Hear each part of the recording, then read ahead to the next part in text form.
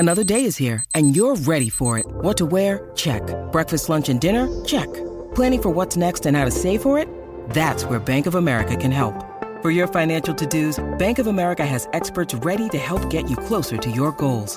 Get started at one of our local financial centers or 24/7 in our mobile banking app. Find a location near you at bankofamerica.com/talktous. What would you like the power to do? Mobile banking requires downloading the app and is only available for select devices. Message and data rates may apply. Bank of America N.A., member FDIC.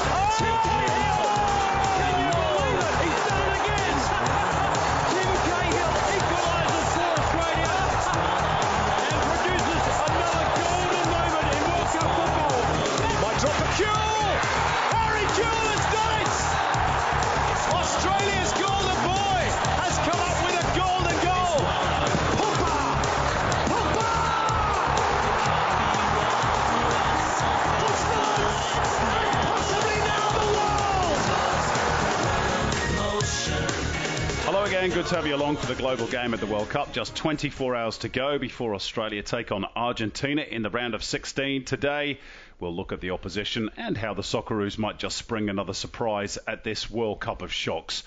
We'll also review the final day's action in the group stage, which saw groups G and H draw to a close. And we'll look ahead to the other round of 16 game between the Netherlands and the USA. All to come in the next hour on SEN. And of course, you can always tweet us at our Twitter page at GlobalGameSEN. But first, our daily hot topic, thanks to Guzman y Gomez, fast food that athletes say yes to. Our topic today is the rule on the whole of the ball being over the line. Not the goal line, not goal line technology, but over the line in terms of over the byline or the sidelines. Now, this is particularly pertinent, of course, with Japan having scored their second goal through Ao Tanaka yesterday, despite the ball to the naked eye having seemingly crossed the byline for a goal kick. The goal was allowed upon review because the curvature of the ball, this is according to FIFA, remained inside the field of play, even though the portion of the ball touching the ground was clearly outside. Now, this has caused a bit of consternation around the world. Is it time IFAB readjusted the rule? Well, for me, no. I think this is a great rule. The whole of the ball needs to cross the line, and when you kick the ball, the whole of the ball is in play, not just the bit that's touching the ground. So it makes perfect sense. What I would like to see, and this is not limited to this particular rule, is the VAR pictures that give us the decision also give us the definitive a whole lot quicker for fans both watching at home and inside the stadium. If you're going to use the modern technology, then don't just use it for yourselves. The fans are the people who pay their money to watch the games. Make sure you keep them fully informed at all times. And at the moment, a lot of these replays, which we were assured use the very latest technology and were decided in a matter of seconds, seem to take an age to be uploaded onto TV screens and on big screens at the stadiums. Marginal offsides are regularly taking the best part of 15 minutes to be broadcast. Is that the technology's fault? Or is it TV directors choosing when to show it? Anyway, as usual, the fans are kept in the dark, and that for me is what is wrong. Technology, great, so long as the fans are brought along for the ride. If it remains an exclusive rather than inclusive piece of apparatus, then supporters will continue to get irked. Cozzy, anything to add? It's an interesting topic, this one. I don't agree with you about the ball on the line. Okay. I would have looked at that, and to the naked eye, as far as I was concerned, that ball was out. Now, I've seen all of the pictures. And you're still not convinced? No. I think it was like the part of the ball touching the ground was obviously outside the field of play, but we're talking about, 2 millimetres of the circumference of the ball, which, by the error of parallax, could have, it just depends on where it turns out. I would like to see some part of the ball in contact with the line. Or so at least some half part the ball. of, okay, because half the ball. For me, that was, as far as I'm concerned, that was out. It went out. I mean, there were other reasons. I think, the goalkeeper probably should have cut it out. He didn't expect it to go where it did, and he was going backwards instead of attacking the ball. There was a whole lot of football stuff involved in that decision as well. But the Japanese stayed alive, and that's what got that ball in the back of that. The Spanish went to sleep. But the fact is, for me, that was out. The technology side of it, and I agree with you certainly about the VAR. I cannot, with what's available to us today, understand why it takes so long to get a decision on anything, whether it's offside, handball, free kicks, yellow cards, red cards, whatever. It takes an age, and I don't know. Now, obviously, they look at it, and the VAR officials are having their own little debate off air about yes, no, and then checking the rule books, and it still comes down to a human decision. Of course it does. Until they get a view of the picture. Yeah, which has always been my argument with VAR. All you are doing is adding another human opinion with a little bit more technology. Yeah. The problem I see coming with this is that the more we start stopping and starting and then putting stuff up on screens, it's going to get up like American football. Yeah. What they're going to, in years to come, long after we're dead and gone, mate, that they might be having offensive plays and they'll swap the attackers and defenders. Who knows? Well, I mean, we're already seeing that inside the stadiums, aren't we? Virtual reaction replays or whatever they call them.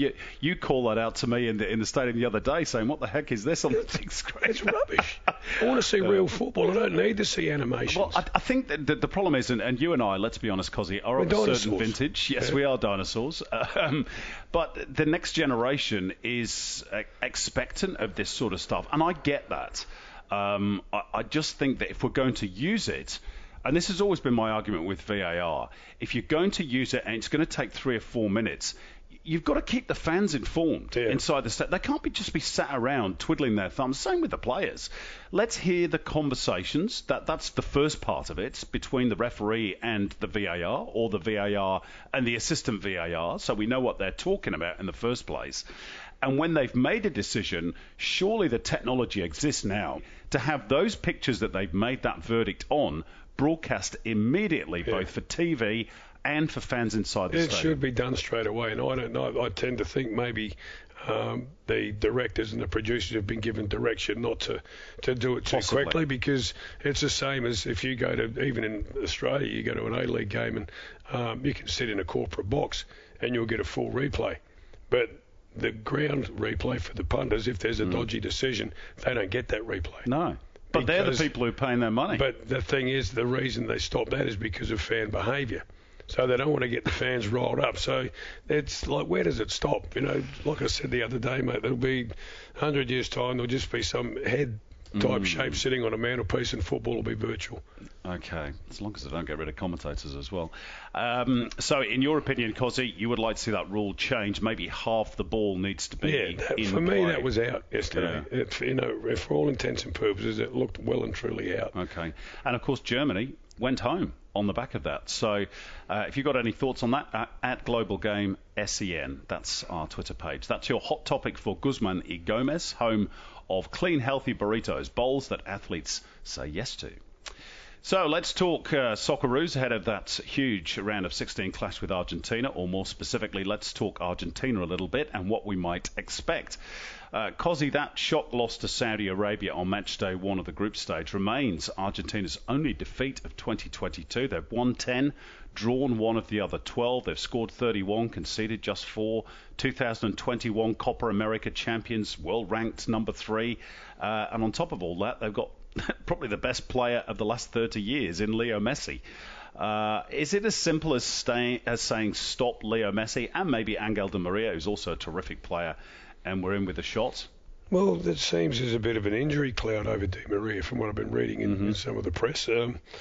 It'd be nice to say yes. That'd be great from our point of view. But the other side of me is, from a football perspective, I want to watch him because I've always loved watching him. He's a great player.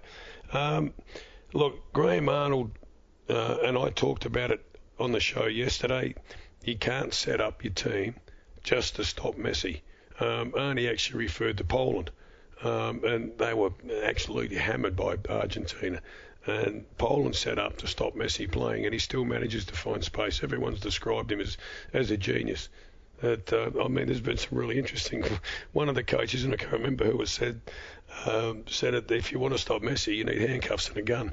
But that's probably about right. He will find space no matter where he is, and even if he's dead quiet for 20, 30 minutes, all of a sudden he'll just pick up, he'll disappear, and then he'll appear. out of nowhere, and all of a sudden a little bit of magic happens, and before you know it, you're a goal behind. So you can't set up to stop him. We've got to keep our shape. We've got to be aware of their strengths and weaknesses. I said yesterday, and I still believe it, I think Graham will play 2 sixes, orthodox sixes. Keanu Bacchus? Yeah, I'd say definitely. And Jackson Irvine then is released to play a little bit further forward, because Arnie also mentioned in the press, and you can read in between the lines, especially with a coaching background as well, that we've got to get in their faces. So we're going to play a little bit higher up the pitch. If we sit back and try and contain Argentina, Messi could dribble 5 blokes. He doesn't have to play wall passes or find space, because he's that good. So we have to play a little bit higher up the pitch. Jackson Irvine is far more suited, I think. If you look at when he went into that role in the second half against Denmark, he was outstanding. He caused all sorts of problems just by driving forward. He loves being in that front half of the pitch and attacking. The 6-8 role where he's a little bit more defensive and has to get back into shape doesn't really suit him that well. So I would not be surprised to see Keanu Bacchus start alongside Aaron Moy. And to be fair, Keanu Bacchus was terrific off the bench second half against Denmark. And, talking of that, denying the space, blocking the passing lanes, that is something that Australia in the last 2 games, okay, they weren't able to do it against France on match day 1. They're the world champions. And maybe it's going to be the same against Argentina, who are of a similar level. But it's been something that they've been pretty good at so far in this tournament, is keeping their structure and shutting down space. Well, it worked in the second half against Denmark, because it made it difficult for Eriksson. He had to go into different areas to find the ball. And if you're starting a bit deeper or starting a bit wider, Eriksson likes to start in central areas. If he can't receive the ball in central areas and then distribute from there, it changes their shape and their pattern of play. So it becomes a little bit more difficult. Excuse me. The cough's still there, Cozzy. One more on this one, and then we can give you a break so you can get a strepsil in you.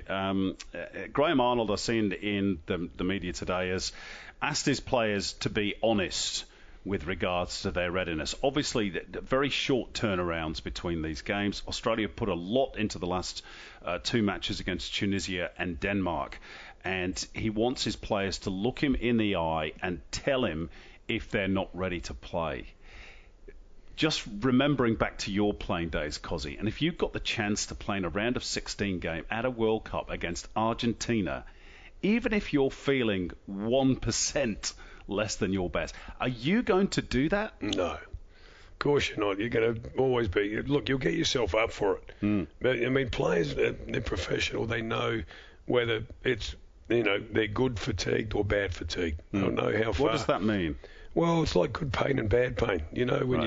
When you're training or you've got injuries and you're starting to recover, that you get all sorts of pain. Good pain is it's healthy and you know it's not doing you any damage.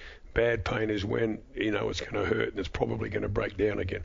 Okay. So players understand all of that. And like I said yesterday, we've got the best facilities available to us here at the Aspire Academy. It's incredible. So the players would have all been massaged and treated. I mean, Arnie will also no doubt talk to Andy Clark, the conditioning expert, and he'll be talking to the medical staff as well and the massage staff as well. There I go again, excuse me. That's all right. Okay, don't forget to download Keep Up, the home of everything A-Leagues, and watch the new docu-series, A-Leagues All Access. Today on Keep Up, David Davutovic imagines a world in which Leo Messi grew up in Australia, a dream that very nearly came true. Plus, Nick D'Urbano speaks with Western Sydney Wanderers skipper Marcelo about what makes watching Brazil at the World Cup so special. That's all on the Keep Up app or at keepup.com.au. You're listening to The Global Game at the World Cup thanks to Kraken.com, trusted by 9 million crypto customers worldwide. Kraken.com, broadcast sponsors of SEN's coverage of the FIFA World Cup, Qatar 2022.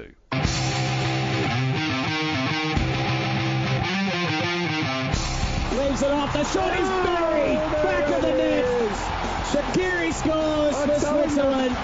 Passing down the wing, Tadic plays it in the box, the header is a beauty! Mitrovic equalises for Serbia! It's a costly turnover on halfway for Switzerland. Closing on the 18, Vlahovic! Oh my word! Vlahovic! Song Hyun-min plays it through to the feet, and South Korea has the goal that could get South Korea into the round of 16. Unreal. From one end to the other, orchestrated by the best player in Asia, Son Heung-min, and Hwang Hee-chan slides it past the goalkeeper. Halfway and now spraying early ball into the penalty spot, and just like that, it is the man it had to be. Abubakar tucks a neat header low and to the right of Edison, and Cameroon lead Brazil. Welcome back to the Global Game at the World Cup, thanks to Kraken.com, your secure crypto partner. Get in the game at Kraken.com, broadcast sponsor of SEN's coverage of the FIFA World Cup, Qatar 2022. So, Cozzy, let's review the final batch of group games at the tournament. 4 to get through. Let's start with the early kickoffs in Doha on the final match day. Uruguay defeating Ghana by 2-0 in Group H. They finally found their shooting boots. A double from Jorgan de Arrascaeta, giving them the win, but too little too late, because South Korea snatched the points against Portugal. It was too, and it was almost cruel for Uruguay, but they've got I know they carried on. There's been some talk about the way they behaved after the game, complaining to the referee, because there was a couple of, well, I wouldn't call them dubious calls for penalties, because I don't think they were penalties. But the fact is, they've got enough quality in that squad to have not been in a situation where goal difference could have made a big difference, or such a difference at the end. And look, they played well, but like you said, they found their shooting boots, but it was too little too late, and they had enough opportunities to actually win that game by more than 2 goals, and they should have taken them.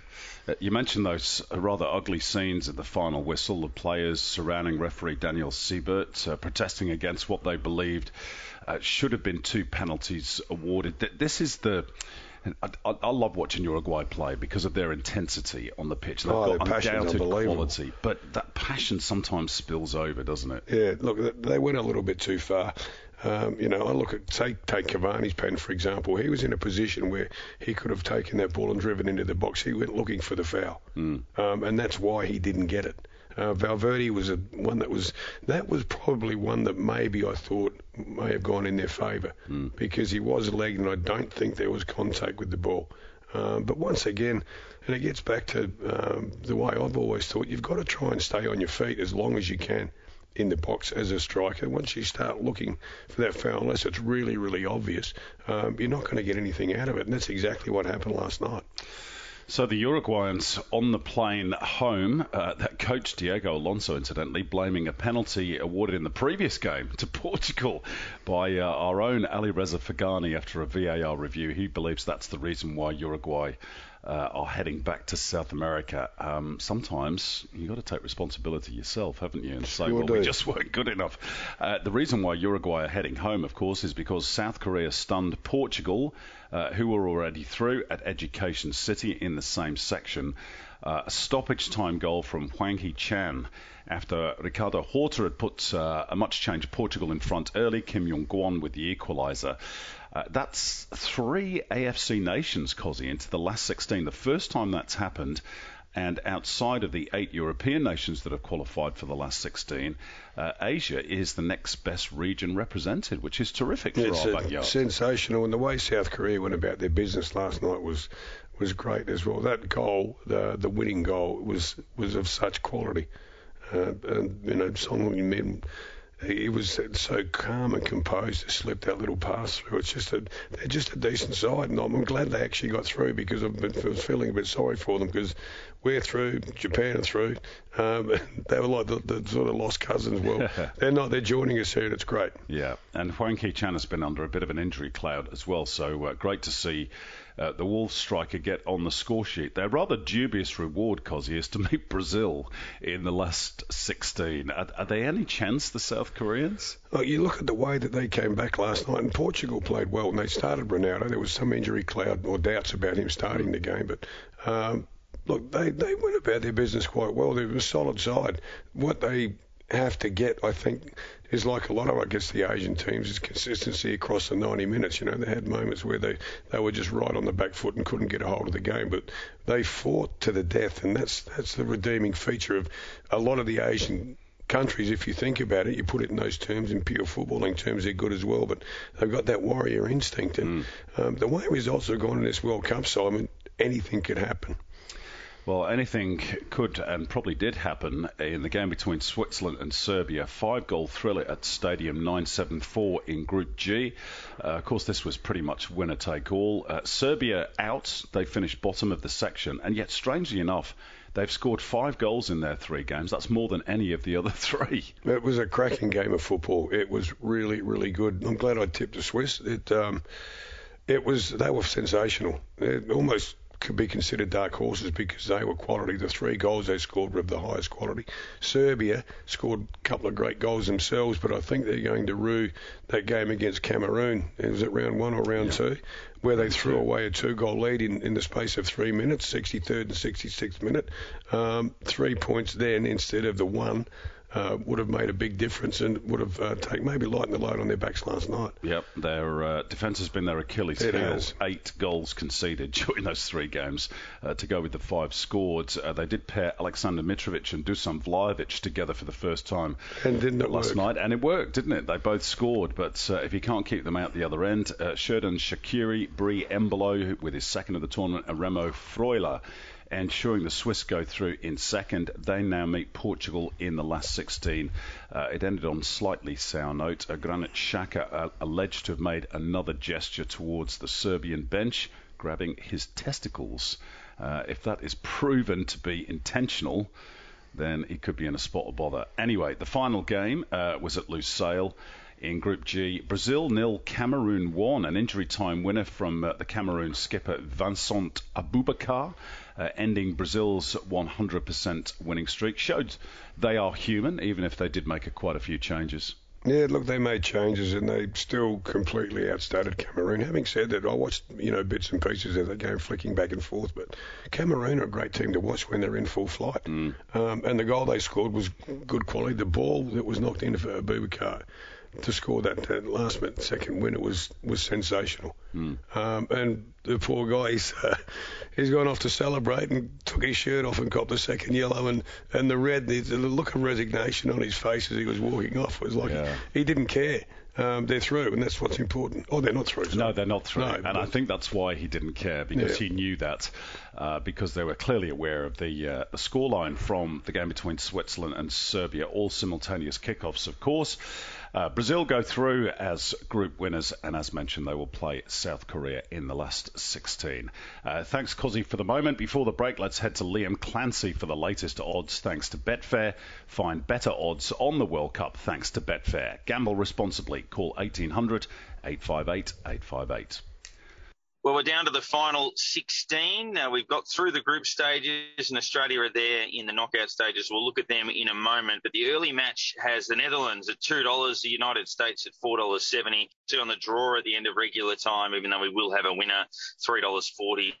The draw is there. Then when you get to 6 a.m., it is the big one, Australia versus Argentina. And Argentina justifiably all the rage at $1.24. Australia at $16 have been easing out. The draw is at $7.40. Australia obviously with the chance to take that to extra time or penalties. The overall title race is an insane. Portugal, even Brazil, admittedly in a dead rubber overnight. Brazil at $3.40, still clear favourites. Argentina second favourite at $6.20.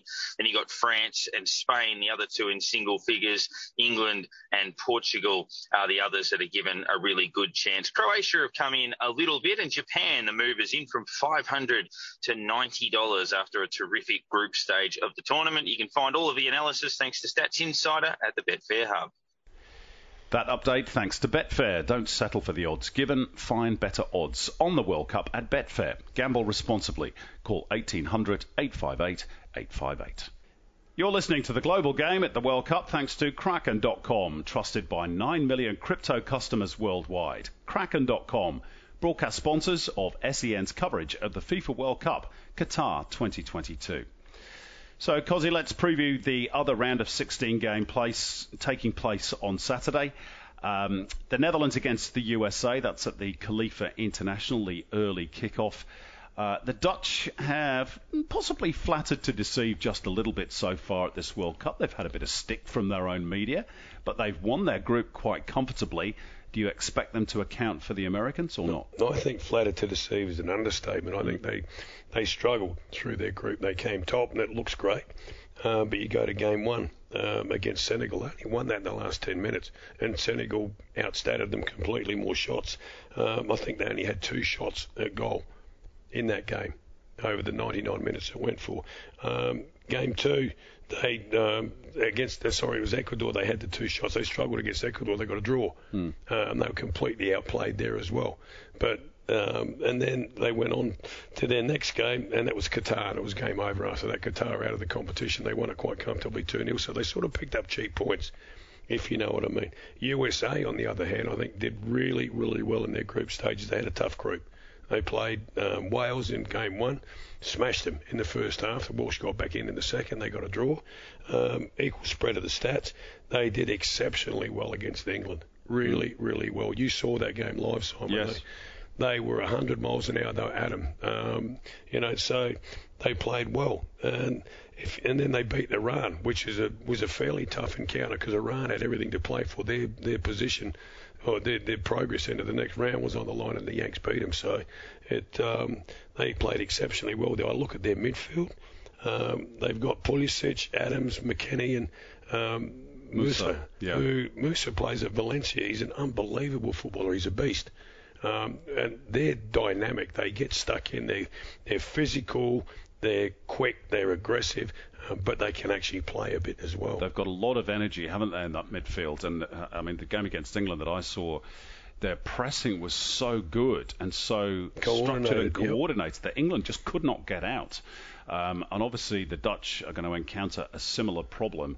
The Dutch media, and we talked about this the other day, have labelled the Netherlands as being a boring team, and that's the cardinal sin in Holland, isn't it? You can win, but you've got to win in a certain amount of style, because that's what they're used to after the likes of Johan Cruyff and then Gullit, Van Basten, Rijkaard, etc. in the 80s and 90s. There has to be a certain style about it, and I'm not sure Louis van Gaal is producing that so far. I don't think Louis van Gaal cares about style. He doesn't. He's a wily old fox. Look, I could tip USA to win this, and I think they might, but don't underestimate Louis van Gaal. But in terms of the Dutch and their style, that's great. They have great style, but they haven't won anything for a long time. Yeah. So, where's the trade-off? This is a really strange World Cup. And if the Americans get in their face and get them on the back foot early, I think they're going to find it really, really tough going. Okay, so I'm going to ask you for a prediction, Cozzy. Are you going to stick your neck out and go for the Americans? I'm going to go for the US. Wow, okay. That will almost certainly mean the end of the road, you'd imagine, for Louis van Gaal, if that's turns out to be the case. No, that's true. He's been there before. Thanks for the moments, Cozzy. With just the one game to preview, we thought we would catch up with Michael Church from the Asian Game podcast and have a bit of a chat about how he thinks the AFC nations have gone at this World Cup. I caught up with him for that chat at the Souk Waqif a little bit earlier on today. So, Michael, the Asian teams at the World Cup, it's been a little bit of a mixed bag. What's been your overall take on the AFC team's performance? It's been a total roller coaster. I mean, it's just been up and down all over the place, really.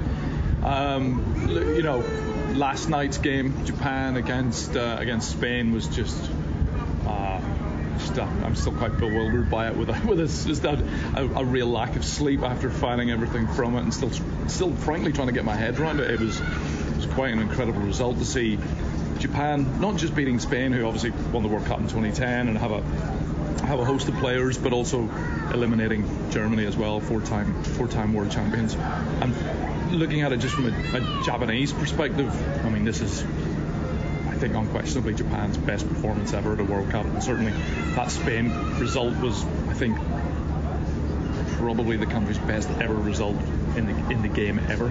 And yet, strangely, Hajime Moriyasu was under quite a bit of pressure going into this World Cup, even during the campaign, particularly after the loss to Costa Rica.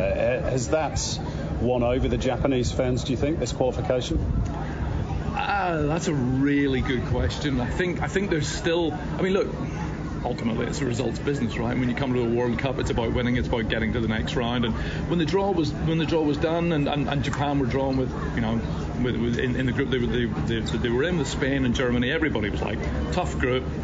They'll do well, they'll perform well, but they'll not go through. And to not just go through, but to win the group, and to win the group having lost to Costa Rica, where they were abysmal. I mean, it was. I would say, if last night was the best result Japan's ever had at a World Cup, the performance against Costa Rica in the 7 World Cups that they played in was easily their worst performance. So will he have won people over? Well, there's a lot of skeptics about his tactics, about his approach. He's very conservative, and certainly it was a bit of a smash and grab last night, as it was against the Germans. But it's dramatic, it's thrilling, it's done in a fashion that, you know, okay, they shut up shop for 45 minutes and then they go for it in the second half, somewhat, and it's been effective. So yeah, you know, everybody loves a winner, right? They sure do. We're talking before South Korea's final group game, so we can't give an assessment on how they ended up at this World Cup. But from what we've seen so far, South Korea flattered to deceive a little bit.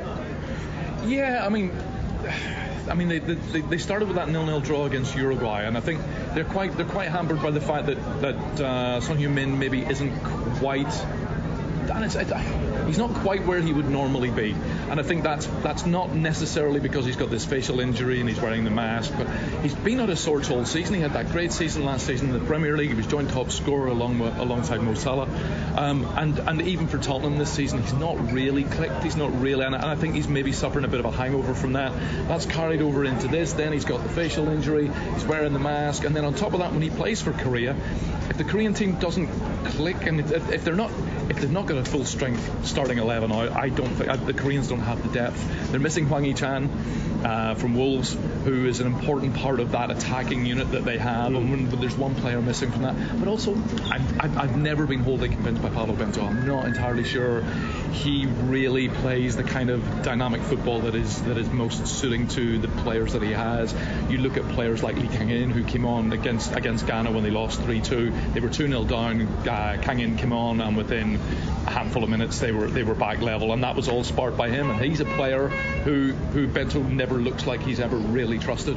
So it'll be interesting to see actually today whether Kang-in starts. But yeah, they've been disappointing. But look, before the tournament I had pegged them to go through, but since they've been here they've been a bit one-dimensional. The last 5-10 minutes of the game against Ghana, where it was just continual, just the same high long ball into the box. There was no variation, there was no variety, there was no change of tempo, and you know, the Ghanaians they stood there and just kept nodding it back out again. And you know, it was disappointing, but it wasn't wholly unexpected.